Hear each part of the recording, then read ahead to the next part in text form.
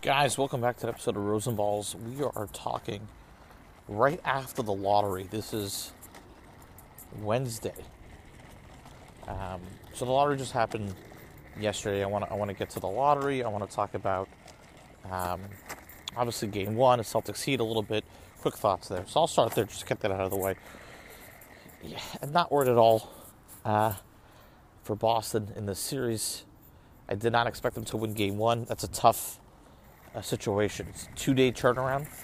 They have no time for prep. Smart and Horford couldn't play, and I thought they could have won that game.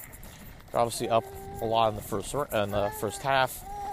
You got a few more bodies that could do it, and not a bad thing showing Naismith some confidence as well. He could potentially be helpful for them down the road.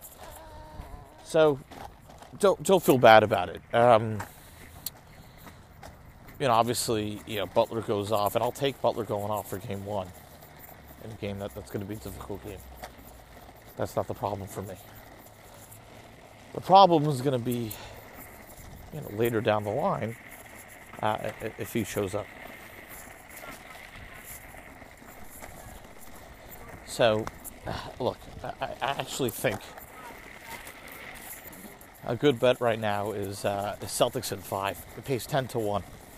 Now, if you're going to go that route, you might as well just bet the Celtics to win each game of the next 4 games, money line. I think you'll probably make more money doing it that way. But, if you like future series prices and that kind of guy, you bet Celtics in 5. I still feel confident about it. Dallas Golden State real quick, just to kind of color on that series, and we'll get to the lotto.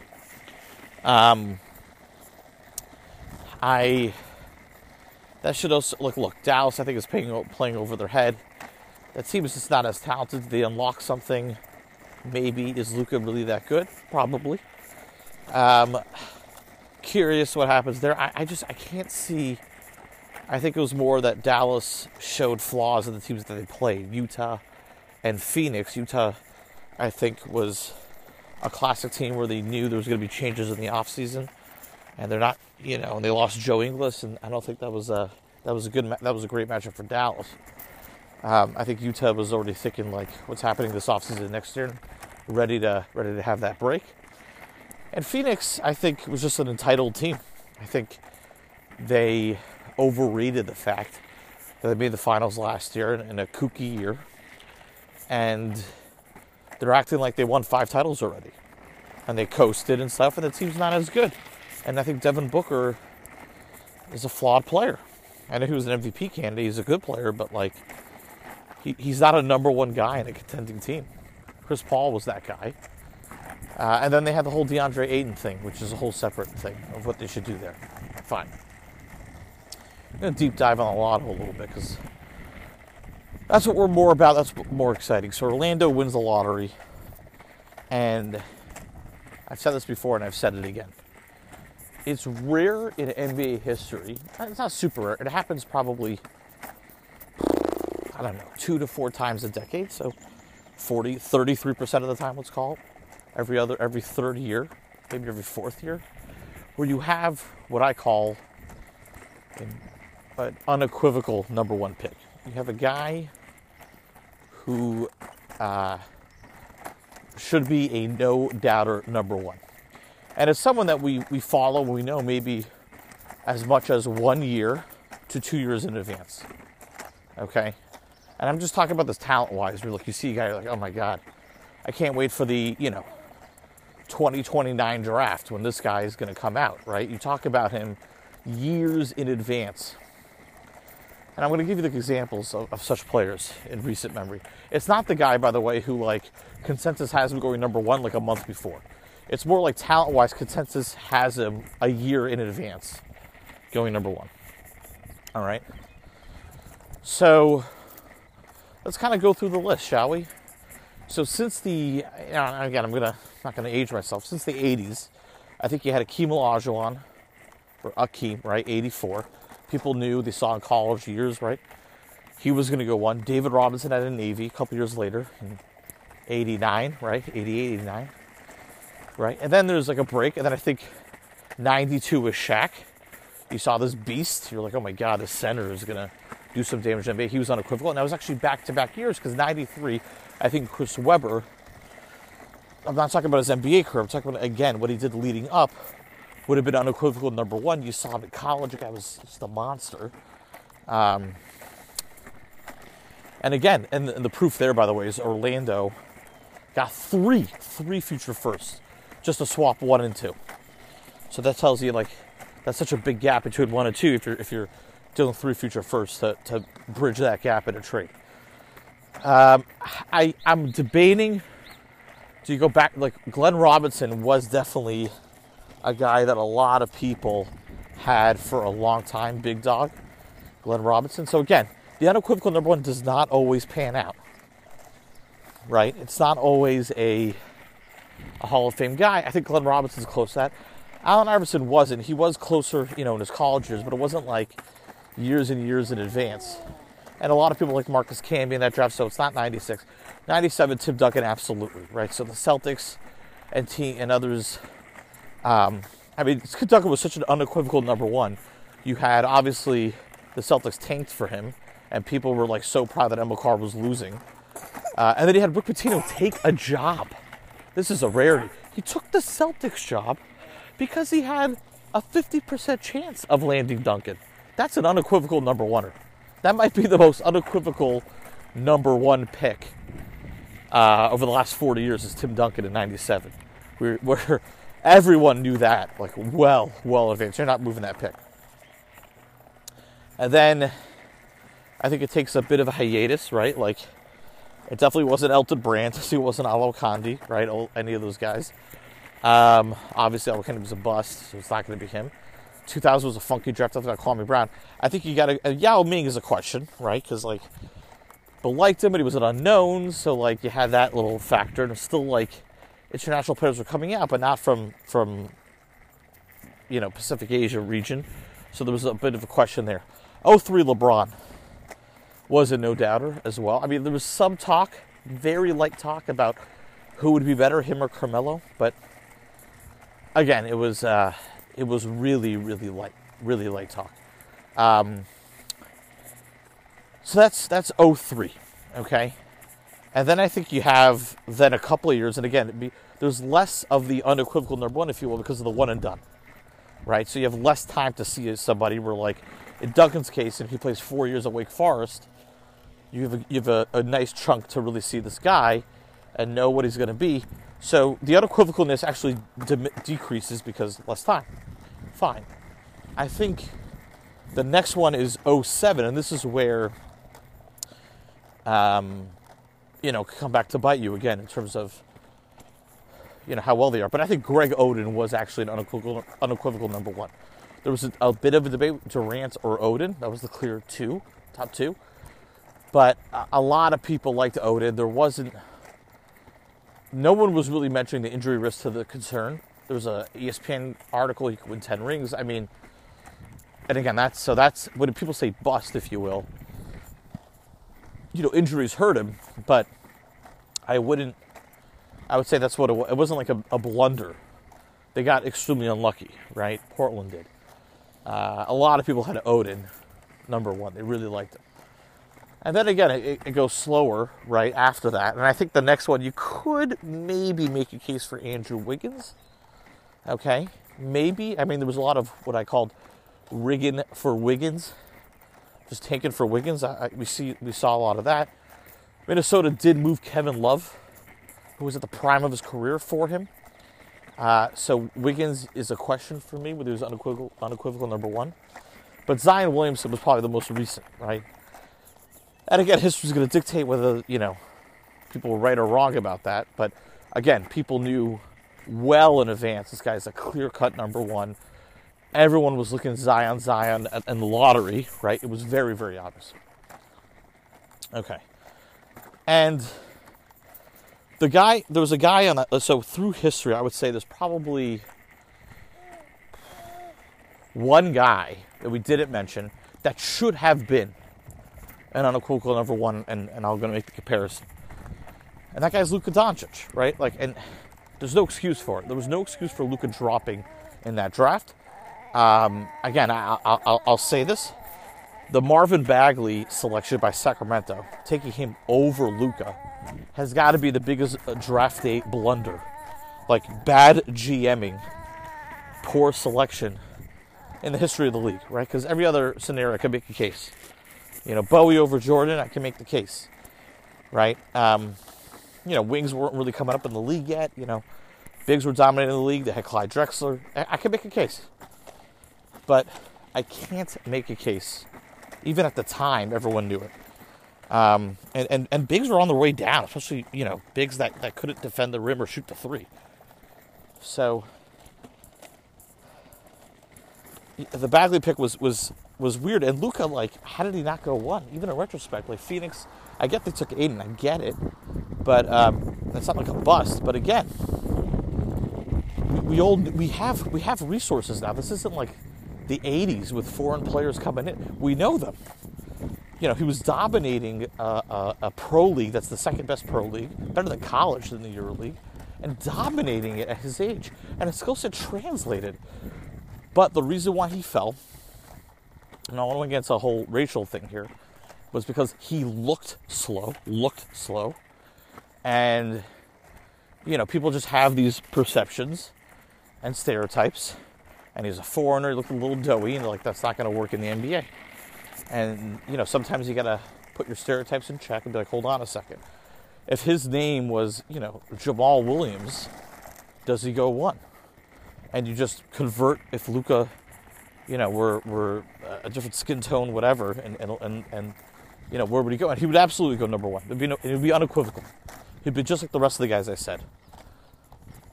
Unequivocal. By the way, Anthony Davis may be on that list as well of unequivocal number ones.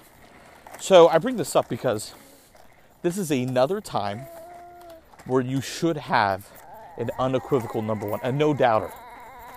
And that's Chet Holmgren, okay? He doesn't have a flaw. The guy's 7'1", 7'2", maybe. I get he's thin, but people bulk up when they come to the NBA. They don't do the opposite. Look at Zion. If they're thick coming into the NBA, they're probably not going to lose weight. That's harder to do. Some maybe. But if that's like an issue, that's a legit issue. But if they need to bulk up, they can bulk up, and he's done it. He's got potential to be unguardable, right? You talk about a 5 who could play make and bring up the ball even at times and run an offense through him. And people are going to have their misconceptions. They already are. They're like, okay, well, Chet's a 5. You're going to have to give him the ball and then make... Not necessarily. Not at all. He could totally create and play make. At that size, it could be a nightmare matchup. A guy that size, he can shoot the 3, rim protect. I mean, everything that he does, absolute franchise changer. Now, your concerns could be, will that body hold up injury-wise? My take on that, that's always the elephant in the room with anybody. But if he hasn't gotten injured yet, he hasn't suffered any major injuries at college and stuff, I'm gonna go for the risk there. Because he's got the skill set to be an all-time talent. There's no question. And no one else in this draft is even close.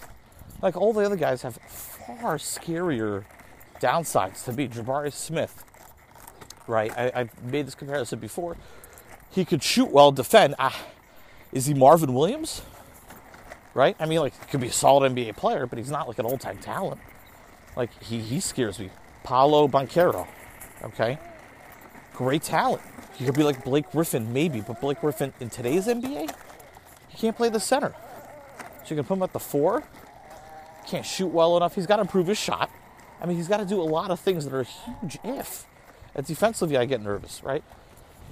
So there's way bigger holes with everybody going out. But you have one guy who I think it's a coin flip whether he's going to be an all-time talent. And that's absolutely a risk you take at 1. And it is crazy that we're seeing any mocks or any doubt that he's not number 1. And because of that, it makes... I'm not saying Orlando's going to move the pick or anything like that, but it makes them... If they're even thinking, other teams should take advantage. So, again, in the NBA, as a good GM, you got to look at market inefficiencies. So if this is supposed to be 93, where Weber comes out, and to get him, I have to move number 2 and 3 first, Okay, 93, fine. You know, the guy was unequivocal, right? But now, if that market is less than that, and I'm not saying if you have the number 2, you trade the second and the 3 first, but if there's a way to even hint to them, I'm calling up Orlando. And I'm giving them an aggressive offer because I know he's an unequivocal number 1 pick.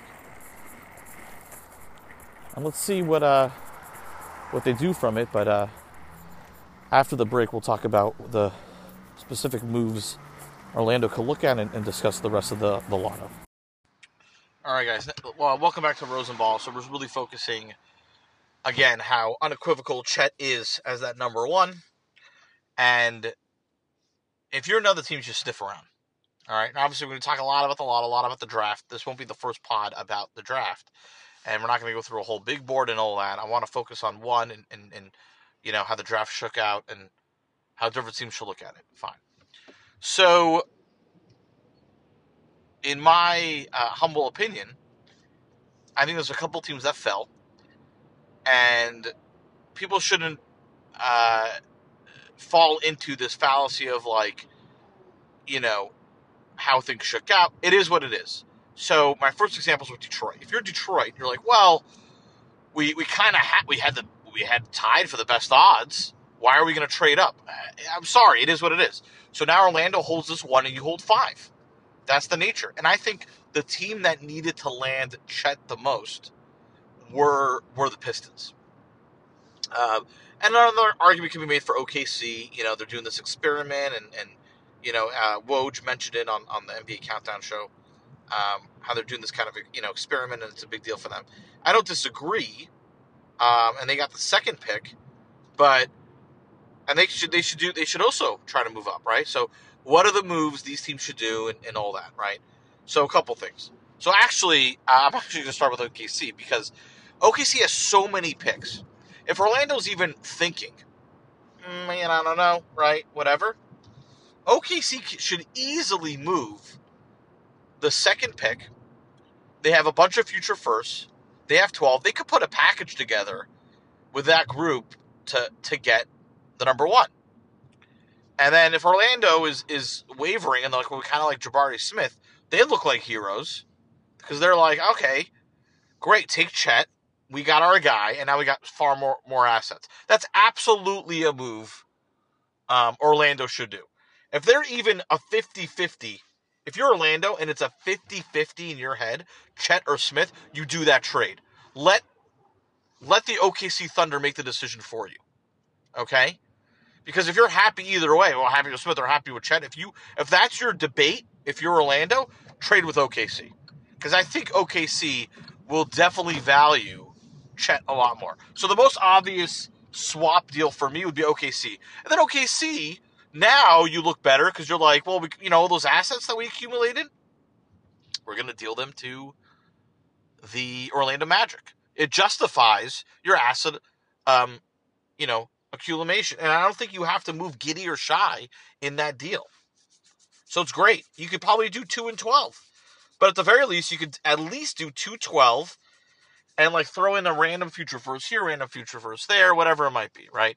So that's the obvious team. And they have a bunch of assets, and there's a lot of things they could do there. You could throw Theo Maledon, whatever. Great. The less obvious team to me is the Detroit Pistons. So here's a deal I just thought of that I think makes sense. Now, you got to look for the Luka move, right? Because, again, they swapped and they moved a future pick to swap Young and Luka. I get nervous about that because I'm not saying, well, I think Chet's an unequivocal number 1. I don't think he makes the team two things. He doesn't make the team good enough overnight to then not be in the lottery. So you're still going to be a lottery team probably his first year. Okay? You still need, but I'm just thinking he's a better building piece.